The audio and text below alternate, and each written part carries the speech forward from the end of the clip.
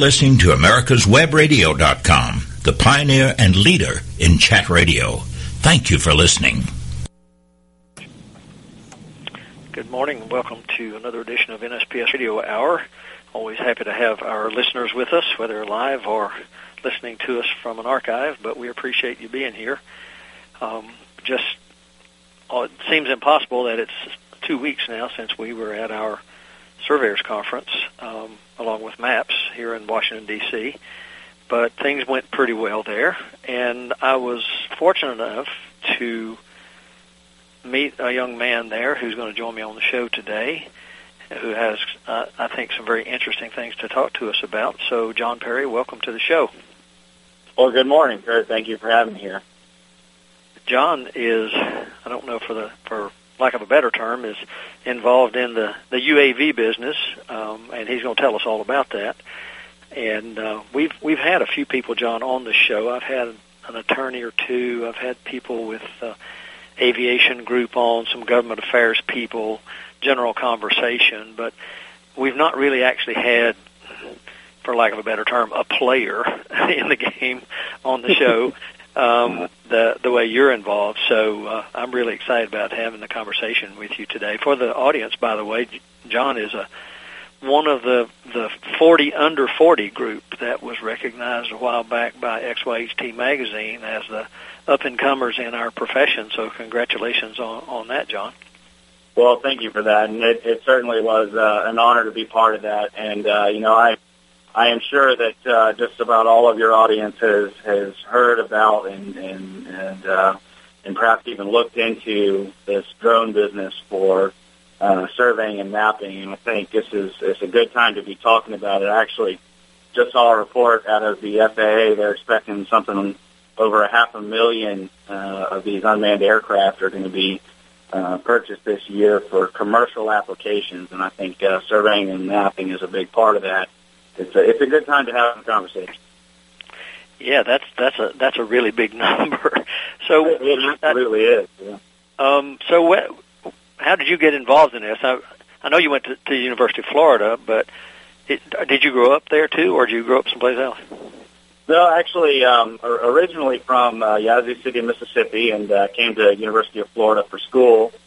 And actually, University of Florida has a long history in unmanned aircraft, and that's sort of how I got involved in it. There was a research program that had been going since mid '90s on this technology, and so that sort of background of having a couple of good labs at the University of Florida brought me in. However, I was in the geomatics program, so I'm third generation surveyor. My great grandfather and my father were both surveyors, and so I was going into the surveying and mapping profession, and sort of this new technology grabbed hold of me, and certainly found it interesting, and ended up doing a lot of research with it before we launched a commercial company out of the university.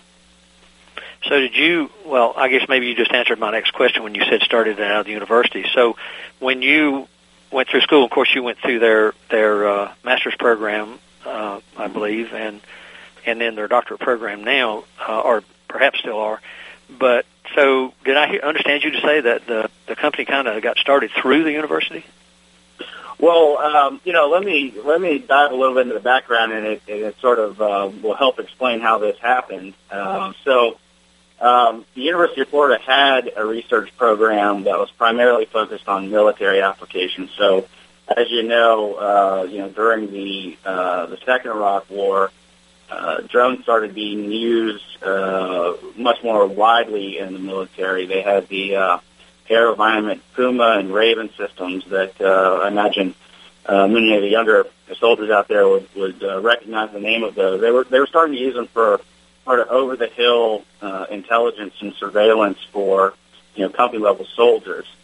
And there was a tremendous amount of research going on with that. Just really advanced programs, through the various research programs in the Department of Defense. And that was something that had been going on at the university for a while, but there was a transition that happened where they started looking at civilian applications.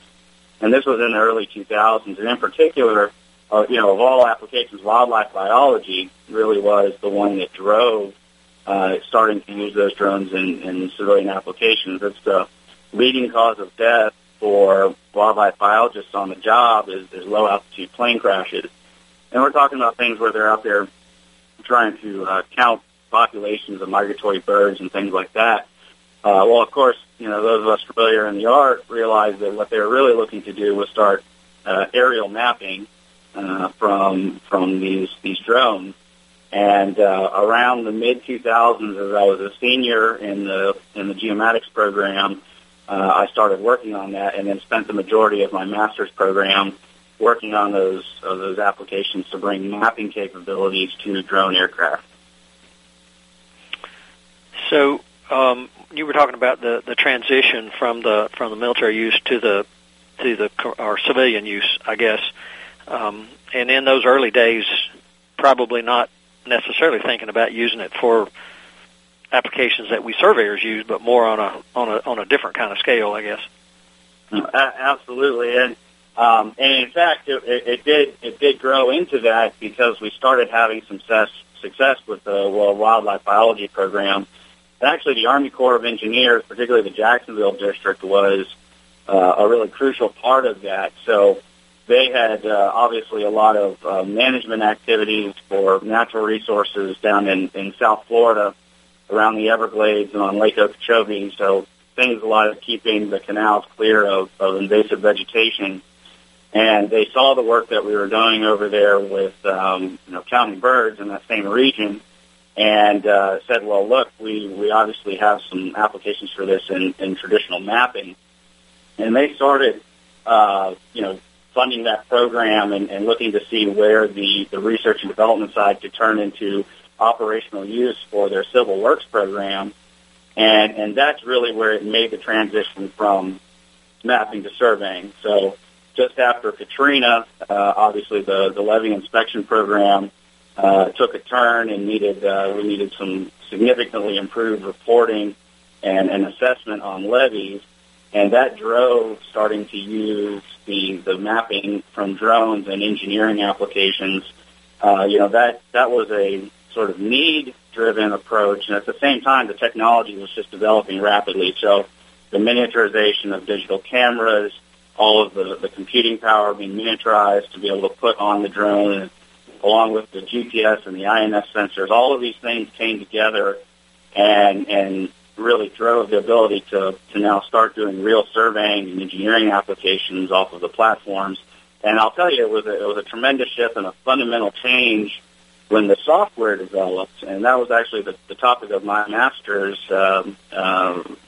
program, was writing software to take traditional photogrammetric data processing and start applying it to the unmanned aircraft. And the development of computer vision approaches to supplant what we needed to get into a photogrammetric bundle adjustment was the real turning point right there in the late 2000s. In the very beginning, when you were talking about getting involved at the school, and where did the actual equipment come from in those days? Well, it was all built right there in the lab. And I see. Yeah, right. So it was absolutely a fantastic interdisciplinary research program. It was Dr. Franklin Percival under the wildlife biology, and then Dr. Peter Ifue, that had been for many years the leading researcher in the actual micro-air vehicles, is what they were called at the time, but the actual development of the aircraft. So when those two joined forces with the geomatics program and the ability to put all the sensors on the plane and do the data processing, it was all three of those working together that ultimately succeeded in putting this program together. So actually the two co-founders of Altavian were both on the aerospace engineering side, and Thomas Reed was actually designing, building the aircraft, and Thomas Rambo was putting in the controls and the autopilot systems to be able to do the autonomous flight that drones are known for. And then I was on the payload side. So the three of us, we were all working in the lab together. And then around 2010, the Army Corps of Engineers, looked through the program, and obviously it had moved from the research and development stage to now we were operationally deploying for them on these projects. And, you know, I guess they said, well, we're ready to buy one of these systems and go ahead and make it operational. And, of course, the University of Florida is not in the business of drones, so that's how Altavian was launched in 2011. So when that was going on at University of Florida, were there other places where this kind of research was taking place too, or that was kind of the hotbed maybe? Well, it certainly in the United States was a hotbed. I think, I would point to Georgia Tech for the controls, and University of Colorado were big on the aerospace and vehicle design. Of course, there were numerous programs. Those two were very sort of leading and sort of on the same space as we were in terms of the vehicle design and programming. And then I would also point to the University of New Mexico, and they were really big in starting to use this for the wildlife applications and natural resource management. So, I mean, it was a trend. I guess I should say that, you know, if you look back to the history of GPS, obviously it was a military technology, and then you had the academic community start, you know, developing on and realizing the commercial applications for this. And then, of course, it transferred into the commercial sector from there and really built a market around these new capabilities with GPS. But there was that incubation that had to happen in the universities to really move the technology forward. Yep, that makes a lot of sense. So is this thing a pretty big deal in schools now, or at least in selected schools where the curriculum is really strong with a lot of people coming into it these days? Well, I do see it being a driver of the surveying and mapping programs. I mean, I think a lot of schools have started incorporating that into the GeoMax curriculum because I think, like GPS, it's sort of a tool of the future for how we'll be out there collecting data. More broadly, I think a lot of schools, particularly at the community college level, recognize this as sort of a future career path. And you know, something we should speak to is, you know, there's a lot of applications now emerging for mapping data that just traditionally weren't there, or frankly didn't have the economics right to be able to go use that data. So things like, you know, agricultural and natural resource management and forestry. I mean, these are all emerging uses, and so we see a lot of these community college programs incorporating drone technology as a part of the curriculum, and they're sort of putting it on the tool belt for the practitioners in those particular fields. Yeah, that's pretty interesting. We're about ready to go to our first break, so I have a question for you when we come back on the community college program side. So let's go to that first break, and we'll be back shortly. Want to know if your Schonstedt locator is still under warranty? Go to Schonstedt.com and click on Warranty Finder in the lower left-hand corner. Enter your 6-digit serial number, and it will tell you everything you need to know. Out of warranty? Click on Repair Department. But here's a tip. Before sending it in, pick up a $25 discount by going to Specials and Sales under the Buy Now tab at www.schonstedt.com. Hello, I'm Dr. Mike Karuchak. Have you ever wondered what doctors talk about amongst themselves? If you do, join us on the Doctor's Lounge and hear the doctors' conversations amongst themselves. Join me and my co-host, Dr. Hal Schertz, every Thursday morning, 8 to 9 a.m. Did you miss a show that you really wanted to hear? All of our programs are available for download on americaswebradio.com and on iTunes.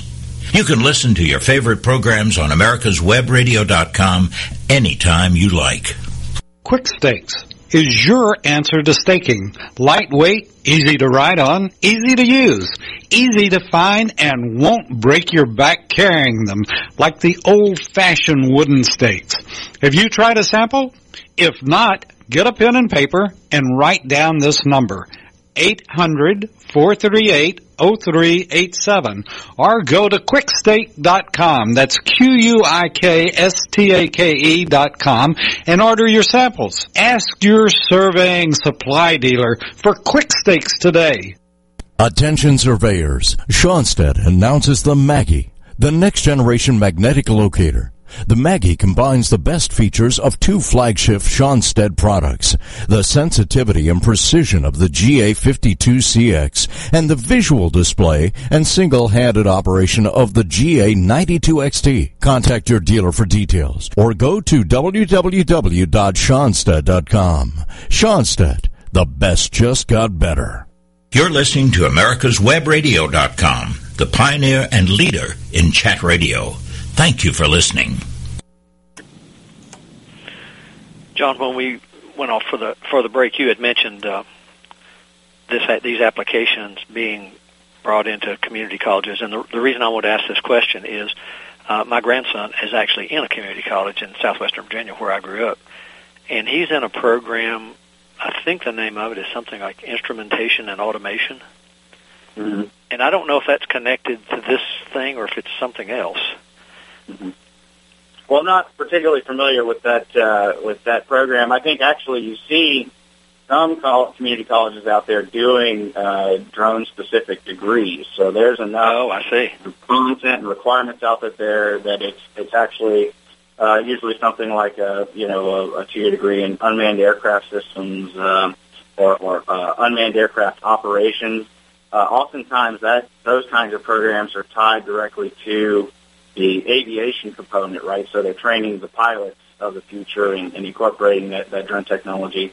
But again, there's a lot of programs. I mean, we see it now where you have an agricultural technician type program, and they're going to take a course or two and not only how to operate the aircraft, but also a little bit on how you use the data that you collect with them and incorporating that GIS information or mapping data into their day-to-day jobs.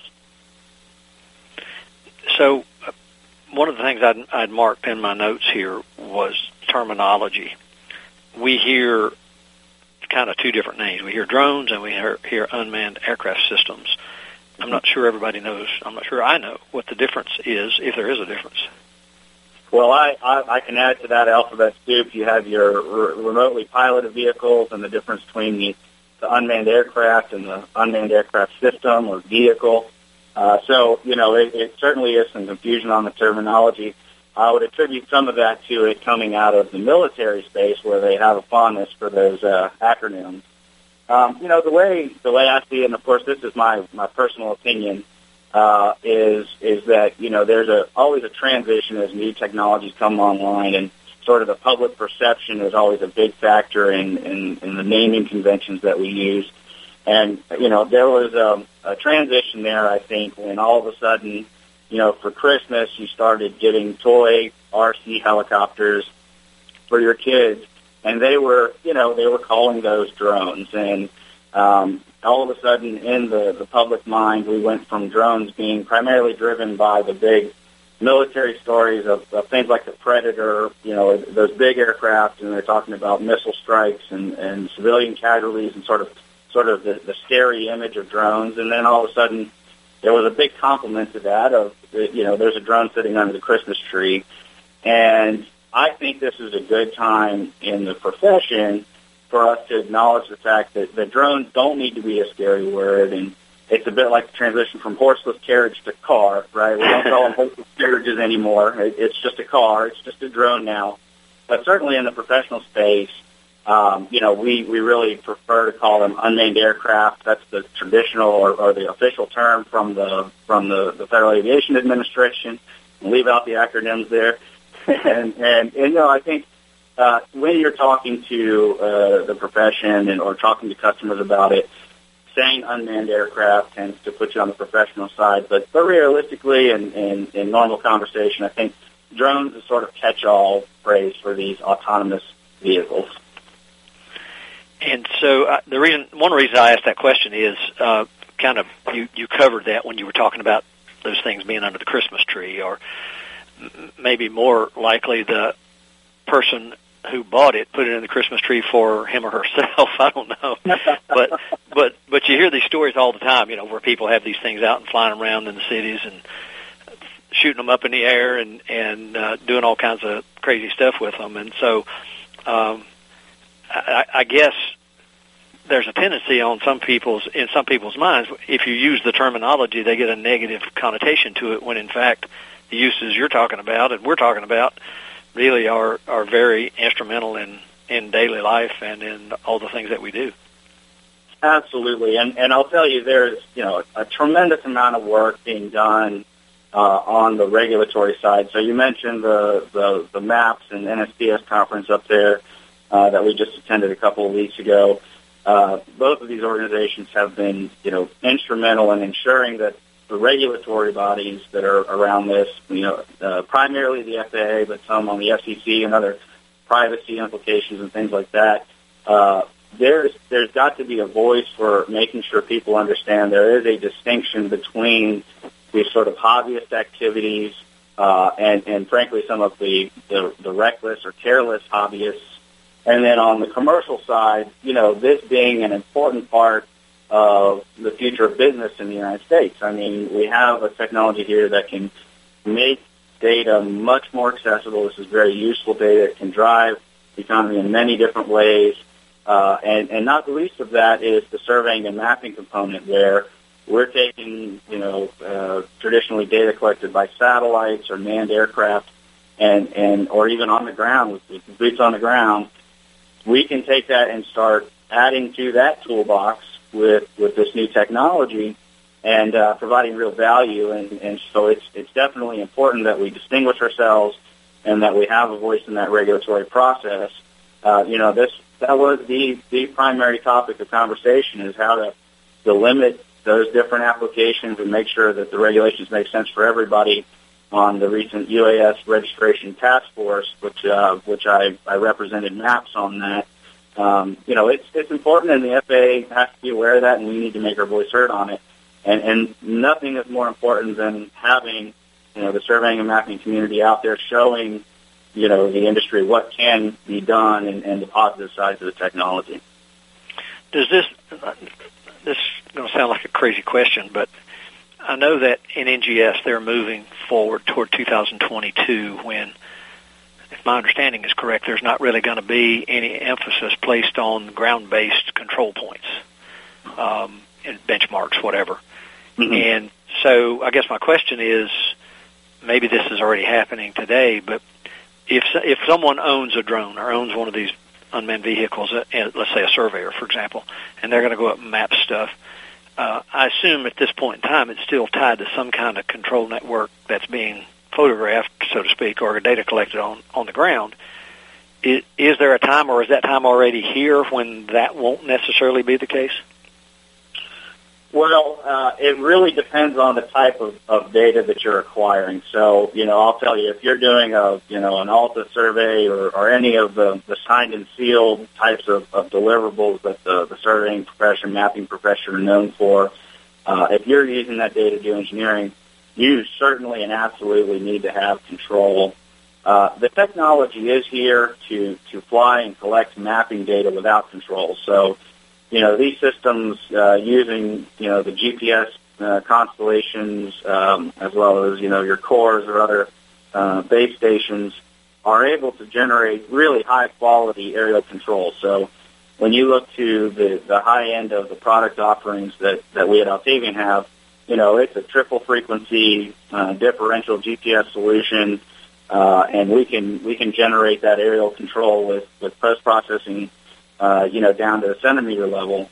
However, when you're getting out on the project site and you're using these systems to generate real data products, you still need that ground control. You need to, potentially tie it into local project coordinates.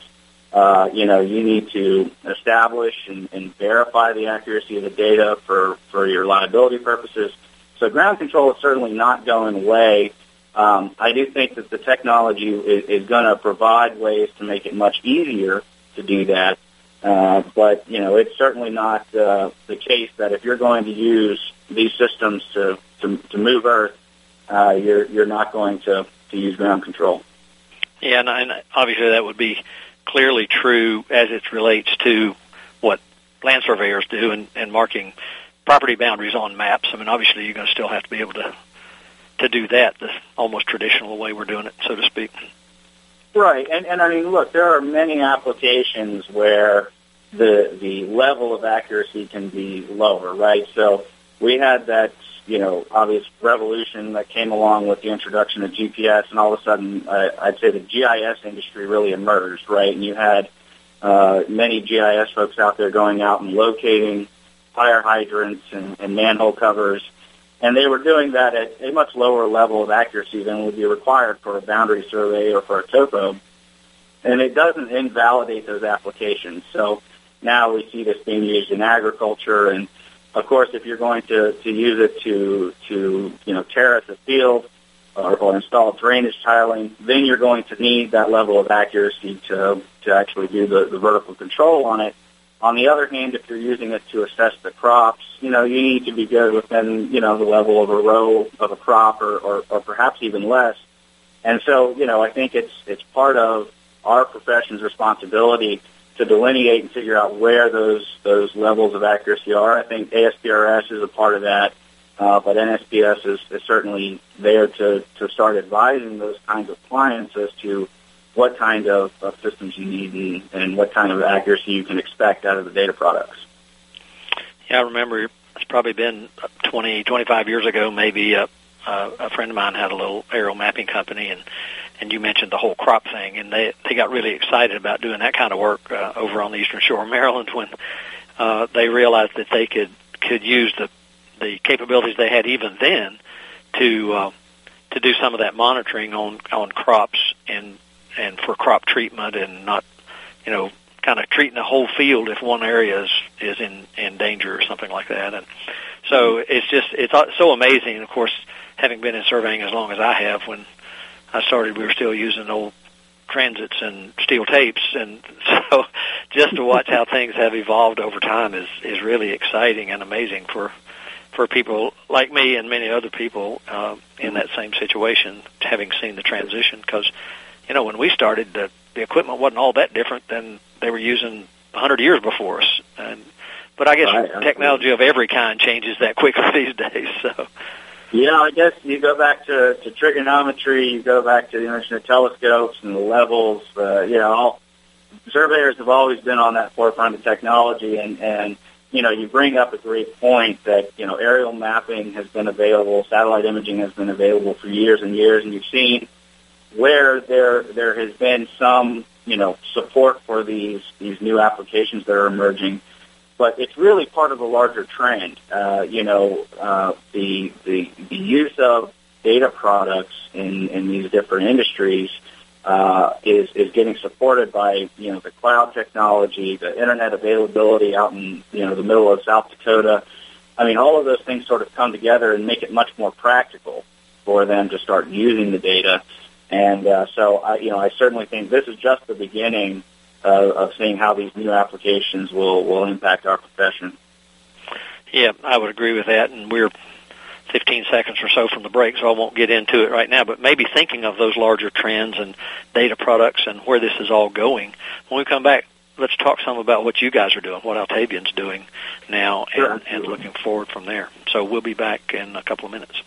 Attention surveyors, Schonstedt announces the Maggie, the next-generation magnetic locator. The Maggie combines the best features of two flagship Schonstedt products, the sensitivity and precision of the GA52CX and the visual display and single-handed operation of the GA92XT. Contact your dealer for details or go to www.schonstedt.com. Schonstedt, the best just got better. With all the back and forth in today's politics, it seems as though the Constitution gets lost in the mix. If you want to brush up on your Constitution, then join Michael Conley every Wednesday from 4 to 5 p.m. for the show Our Constitution on americaswebradio.com. Quick Stakes is your answer to staking. Lightweight, easy to ride on, easy to use, easy to find, and won't break your back carrying them like the old-fashioned wooden stakes. Have you tried a sample? If not, get a pen and paper and write down this number, 800-438-0387, or go to quickstake.com, that's QUIKSTAKE.com, and order your samples. Ask your surveying supply dealer for Quick Stakes today. Don't be hoodwinked by the left, who wants you to believe the fairy tale that we can power America on butterflies, rainbows, and pixie dust. I'm Marita Noon. Get the truth about energy on my show, America's Voice for Energy, only on America's Web Radio. Want to know if your Schonstedt locator is still under warranty? Go to Schonstedt.com and click on Warranty Finder in the lower left-hand corner. Enter your 6-digit serial number, and it will tell you everything you need to know. Out of warranty? Click on Repair Department. But here's a tip. Before sending it in, pick up a $25 discount by going to Specials and Sales under the Buy Now tab at www.schonstedt.com. You're listening to America'sWebRadio.com, the pioneer and leader in chat radio. Thank you for listening. We're back with John Perry. We've been talking about drones, and unmanned aircraft systems, and applications, and the beginnings of all this. And, of course, as you mentioned early on in the show, John, when you got out of college or sometime thereafter, this idea of Altavian came about and became a business. So I don't know how much more you want to cover on that, but certainly we want to talk about what you guys are doing now. Well, absolutely. So the obviously the beginning of the company was in building drone systems that were really made for data acquisition, and that tradition has continued. In fact, we're pretty proud this year. We're launching our 7th generation of our Nova platform, which is sort of our flagship. It's a fixed-wing drone, and it's really matured, right? So what we see out there in the industry is sort of 2 tiers of drones, and you have the sort of the hobbyist level, which are by the way great for certain commercial applications. So things like the DJI quadcopters, which you see so many of. You put a video camera on there, and the real estate applications and the movie production and advertising, things like that. Those have really been exploding out there in the commercial market. And it's sort of because that's the easier part of it. I think the surveying and mapping industry has a challenge because it takes the professional eye and the knowledge of how to generate maps and how to treat data, bring that together with how to adopt this new technology, and put together the logistics and the workflow for deploying field crews and delivering to your clients. And Altavian is really at the center of that. So understanding what it takes for surveyor and mappers to take this drone technology and go out and produce data, that's the core of our company. So we produce, manufacture right here in the United States all of our drone systems. We sell those, but we also do a lot to put together those logistical and workflow tools to be able to support it. And of course, a big part of that is for us to go out and actually deploy these systems on all these new applications and the traditional ones to validate the performance and really explore what we can do with these systems. So is that something that you do as a research and development kind of thing, and or do you maybe get hooked up with survey firms that have projects and that kind of thing, or how do you do that? Well, so to start out and be clear up front, we are not a surveying and mapping firm. So despite my background, we understand the need for that data and how the data is produced and what the profession needs. But we certainly do go out there in the market and support those kinds of projects. So there's really been 3 trends. So first, it started in the government. So you have to look back and know that up until around October of 2014, it was entirely outside of regulations. I won't call it illegal, but it was not lawful in some way for commercial clients to be going out there and doing these kinds of projects. So in that era, we primarily supported those government agencies. As I mentioned before, the Army Corps of Engineers and USGS and NOAA were the ones that were primarily driving the projects. I hate to interrupt, but didn't some of those projects also happen through the universities themselves that were developing the programs in collaboration? Right, and there was a transition, and as it moved from, and the academic community continues to drive some of those applications. Altavian is interested on the commercial side of things, right? So, our goal is to take and not just do them for a research and development type of approach, but to really look for what are the commercial applications and how can we move these things into the production environment. And an important part of that was then signing on commercial providers, right? So, in that late 2014 and over the last year, we started partnering with some pioneering, primarily aerial mapping firms, so companies that had a background in doing manned aerial flights. And we started working closely with them on various projects to start defining what is it that we can do to service their client base, and how do we start setting up operations on the commercial side of things. And that really progressed, and many of those companies now are offering the unmanned aircraft as a service and going out and delivering data products using them. It continues to be limited by regulations, and I think we should put off that discussion a little while. But within the context of the kind of projects we're running, we started, looking at the surveying and mapping companies, and then, of course, as soon as that word got out, the big enterprises started coming in. So I won't name them specifically, but the big giants in, the agricultural industry and the insurance industries and construction and engineering, they started saying, okay, well, this is the future. We need to start evaluating these projects.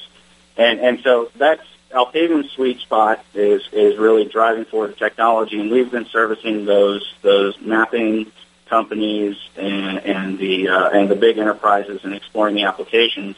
And what I would say to that is, I want to talk a little bit to what kind of projects we discovered, but that work is really wrapping up now. I think we probably have a few years in front of us where the market's going to continue to learn and adopt the technology. But at this point, we've really established, here are the kind of projects that you can do today with these systems within the current regulations, and now it's a matter of building that market. And we're seeing a tremendous uptick in the amount of surveying and mapping companies coming to us and saying, okay, we're ready to go deploy this technology, and what do we need to do to get started, and what kind of projects can we do? Do you see the trend here and the comparison I'm thinking about is with photogrammetry? For the most part, land surveyors like me and perhaps your dad and your grandfather didn't do photogrammetric mapping. We used photogrammetric mapping for our work and provided ground control and all those kind of things. Do you see that kind of specialization looming ahead with the drones, or is that just going to be another tool in the toolbox of the surveyor himself?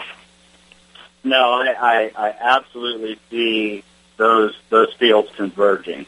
It is a new knowledge base that surveyors need to pick up.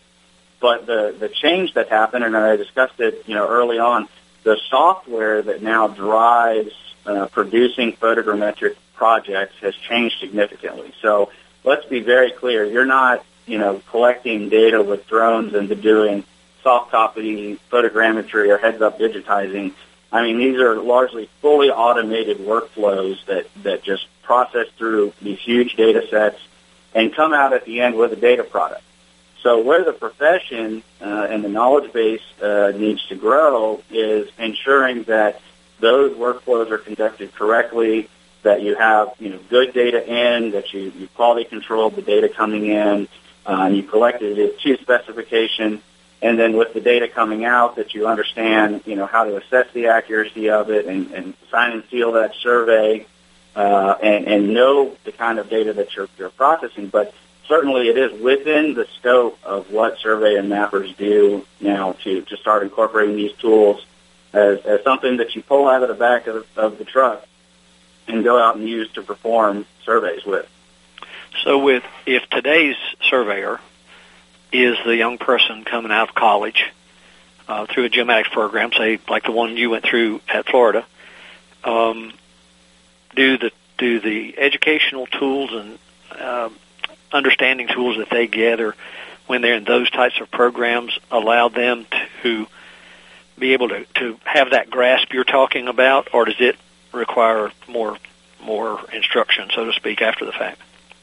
Well, I can't speak to every program, but I'll tell you, University of Florida absolutely covered everything that you need for it. So your measurement science, your introduction to photogrammetry, those courses are more than sufficient. And frankly, that's what we see with our commercial clients. Is typically it's the younger surveyors that they're sending to us to get trained, or sending to the community colleges to get trained, and they're going through their learning how to use the new tools. Of course, a big requirement is that they have to start stepping into those FAA regulations and having a sports pilot license or something like that. But those young surveyors are very comfortable coming out of the college programs, ready to use this kind of data. So one of the reasons I asked that question is that it's an example, I think, of where graduates coming out of those programs have an instantaneous value. One of the things that over the years we've been preaching higher education for surveyors for years, and one of the arguments we got early on was they come out of school and they don't even know how to do this, or they don't even know how to do that, which is not surprising, actually, but the expectation was really high. So it sounds to me like that with the skills that they're coming out with now, and this transitioning into new types of data gathering and processing, they are going to have those skills when they come out. So there's an instantaneous value, I guess, is what I'm trying to get at. Yeah, absolutely. I mean, and you certainly expect for them to go through, the sort of light apprenticeship. So like anything else, you have to send them out on the field crew, and they're going to take a month or two to get acquainted with how to run the instrument, how to run the drone. They have to go through, every firm has to go through the process of taking in these new data products, start understanding what the scopes are, how to price projects, how to do the project management. But, I mean, this is all very much a part of what traditional surveying and mapping is good at doing. And so, yes, I do think that the new students coming out are where we should look to see that innovation come to our profession. Yeah, that makes a lot of sense. We've got a minute and a half, not quite a minute and a half in this segment, so I want to make sure before we leave today we talk more about some of the projects you guys are doing and some of the key elements people need to know, and even what your thoughts are going toward the future. So I don't know if we want to, maybe we've got a minute, we can start on that, maybe start talking about some of the things that some of the applications you guys are doing, and then we'll pick that back up when we come back from the break. Well, sure. And so we see, three areas that are really the big growth in drone mapping. So there's the traditional surveying and mapping for topography, civil engineering applications, some as-built types of applications. So if you look at what we've done, roadways and dams under construction and levee works and things like that, where you're really just trying to get that geospatial model of the area. We have that. We have more on the inspection side, so right-of-ways over infrastructure, doing, I hate to interrupt, John, but we're going to have to go to break, so let's go that. We'll come back and pick up with that element right after the break. We'll get right back on it. All right. Thank you. Attention surveyors. Schonstedt announces the Maggie, the next-generation magnetic locator. The Maggie combines the best features of two flagship Schonstedt products, the sensitivity and precision of the GA52CX and the visual display and single-handed operation of the GA92XT. Contact your dealer for details or go to www.schonstedt.com. Schonstedt, the best just got better. Don't be hoodwinked by the left, who wants you to believe the fairy tale that we can power America on butterflies, rainbows, and pixie dust. I'm Marita Noon. Get the truth about energy on my show, America's Voice for Energy, only on America's Web Radio. Quick stakes. is your answer to staking. Lightweight, easy to ride on, easy to use, easy to find, and won't break your back carrying them like the old-fashioned wooden stakes. Have you tried a sample? If not, get a pen and paper and write down this number, 800-438-0387, or go to quickstake.com, that's QUIKSTAKE.com, and order your samples. Ask your surveying supply dealer for Quick Stakes today. Did you miss a show that you really wanted to hear? All of our programs are available for download on americaswebradio.com and on iTunes. You can listen to your favorite programs on americaswebradio.com anytime you like. Want to know if your Schonstedt locator is still under warranty? Go to Schonstedt.com and click on Warranty Finder in the lower left-hand corner. Enter your 6-digit serial number, and it will tell you everything you need to know. Out of warranty? Click on Repair Department. But here's a tip. Before sending it in, pick up a $25 discount by going to Specials and Sales under the Buy Now tab at www.schonstedt.com. You're listening to americaswebradio.com, the pioneer and leader in chat radio. Thank you for listening. We're back for our last segment today with John Perry. And while we were on the break, by the way, for our audience who's sitting on the edges of their seats, John's agreed to come back sometime soon and talk more about applications, and I appreciate that because this is a big topic. I wanted to let people get started hearing about it, but I know there's a lot more of the story to tell. So as we were going to break, you were talking about some of the things that you at Altavian have identified as usage areas.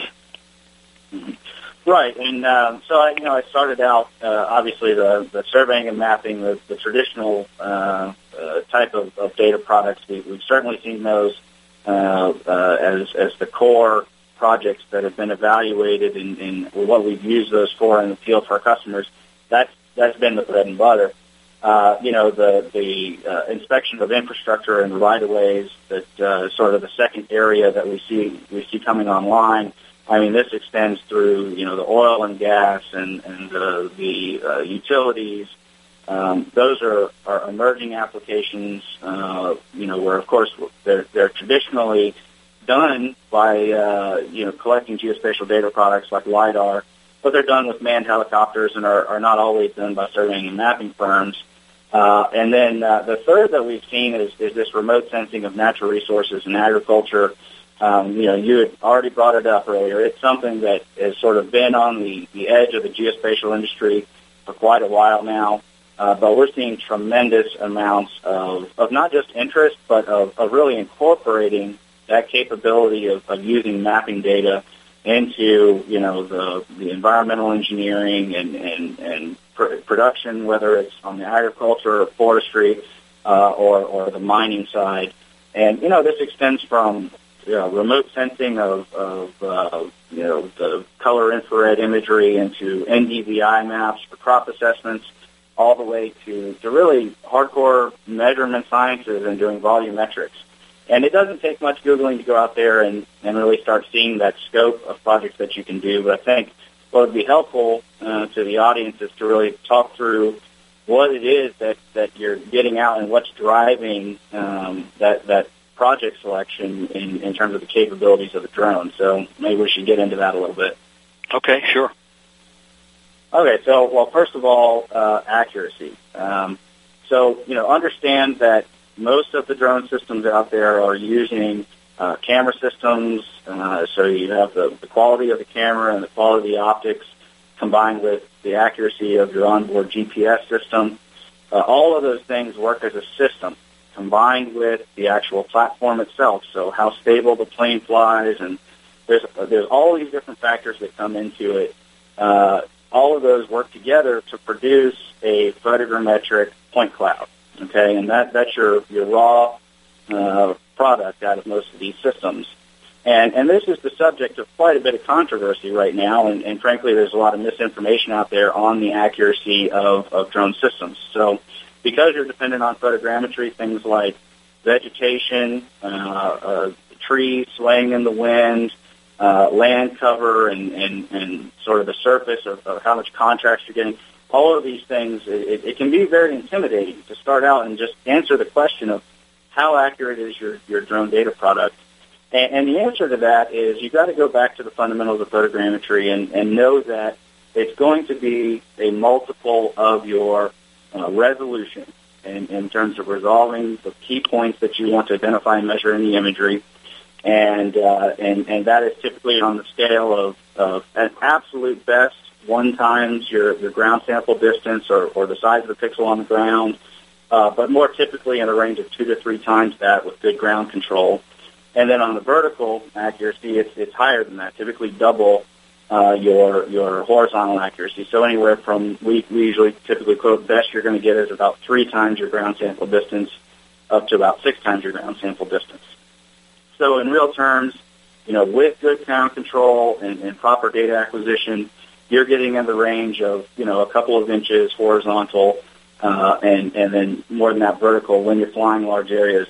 And, of course, I'm going to say that, and you will get many comments on how accurate the data will be. And the truth is that with drone systems, you can make it as accurate as you need to. So you can fly lower. You can use higher-end sensors like Altavian offers, and you get better and better accuracy. But at some point, there's a trade-off to the kind of project you can do and where it makes economic sense to do it. And that's the other part of this, right, is the current regulations really limit you to flying visual line of sight. So when you get out to your project area, we typically do projects of no more than about 10,000 acres. And frankly, our system is very much on the high end of capability. Typically, you're going to be doing economically viable projects in the range of 10 acres to 500 acres on a daily basis, with a few of those bigger clients able to support those larger multi-thousand acre projects. And that's just where it comes down to the trade-off of you've got to cover enough ground to make the project viable, and at the same time you've got to be able to collect dense enough data, right, so with as good of accuracy and resolution as you need to make the product worth collecting. And so this is the part that I think the profession has really got to get a handle on, and so much of the work that I mentioned that we were doing with our partners and at the enterprise level has been finding that sweet spot of where the economically viable and financially sensible way to use drones exists and where that market is. And I think, this year and the coming, 1 or 2 years is when, surveying and mapping firms really have to take a look at their client base and what sort of their target market is. They need to look at the drone technology carefully and go in and start asking those questions about, where does it make sense for me to use this technology for my client base? And, the answer has been a resounding yes in these areas. So there are certainly applications out there where you can run a good business on doing drone data acquisition. Now it's a matter of firms getting in there and start generating that supply in the market so that the demand can be there. So will these products, or I guess these products already are, based on what I see at surveying conferences, available on the commercial market for pretty much anybody to buy, I guess, particularly surveyors, or at least some of the products are. So it sounds like, thinking back to the original GPS days and those kind of things, if I'm hearing you correctly, the training on how to actually use it and get the best value out of it is as important as anything else. It's not one of those things you just buy and start flying. Right, absolutely, and yes, these systems are absolutely available. I mean, not to pitch our own company, but we're one of the companies that you can go to go get this technology. And what we often see is surveying and mapping companies tiptoe into the technology. They'll typically purchase one of those, much smaller drones, and so they'll try it out and start seeing what they can do. We like to joke that we're usually a surveying and mapping firm's second drone purchase, right? So you sort of see what you can do with the entry-level stuff, and then you go to the professional tools that you need to really be able to deliver.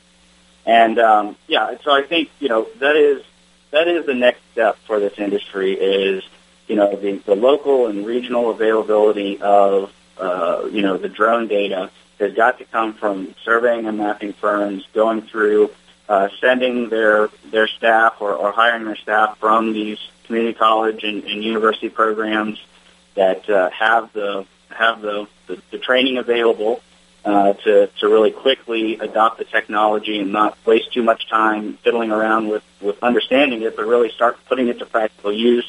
We've partnered with Sinclair Community College out of Dayton, Ohio. They offer online classes to be able to do all of this training, and then you come down to about a week worth of actual on the ground. Here's how you fly the plane, and then you move directly into the programs that we offer to go ahead and explore the actual project side of this thing, and going out and doing initial projects for your customers and getting that support you need to stand up the project management side. So over our next 3 minutes or so, how far does this go? I mean, obviously there's an application for it now, and regulations are there and based on whatever they're based on, but what's the projection looking with the crystal ball? Right, so the big crystal ball question. I certainly have been closely involved with the industry now for, even as a student going back over a decade now. And I think that there's a certain amount of customer education that's going to need to take place to really get everything moving forward. It's crucial that the profession extends its knowledge base and goes out there and markets and helps their customers understand what this new technology means for them. And I think that's an important part of it. Them standing up their capability to deliver it is obviously the next step to ensuring that there's a market and that you start making money off of that. But I think we all need to be preparing ourselves for the continued evolution of the technology. So, changes are coming with the technology that make it more efficient, make it easier, increase the number of data products that are available, decrease the cost of deploying the systems, and obviously a big part of that is the regulations. So moving to where you're going to be able to fly over, people and go to beyond line of sight operations where, you can fly the entire length of the utility line instead of, flying it 2 or 3 miles at a time within line of sight. All of those things are changing. Now is a really crucial time for our profession to really embrace this market, start educating our customers, and really be the ones to be able to deliver this service. Otherwise, I guess we'll miss the boat. Yeah, and let's hope we don't do that with this technology, because you've pointed out a lot of good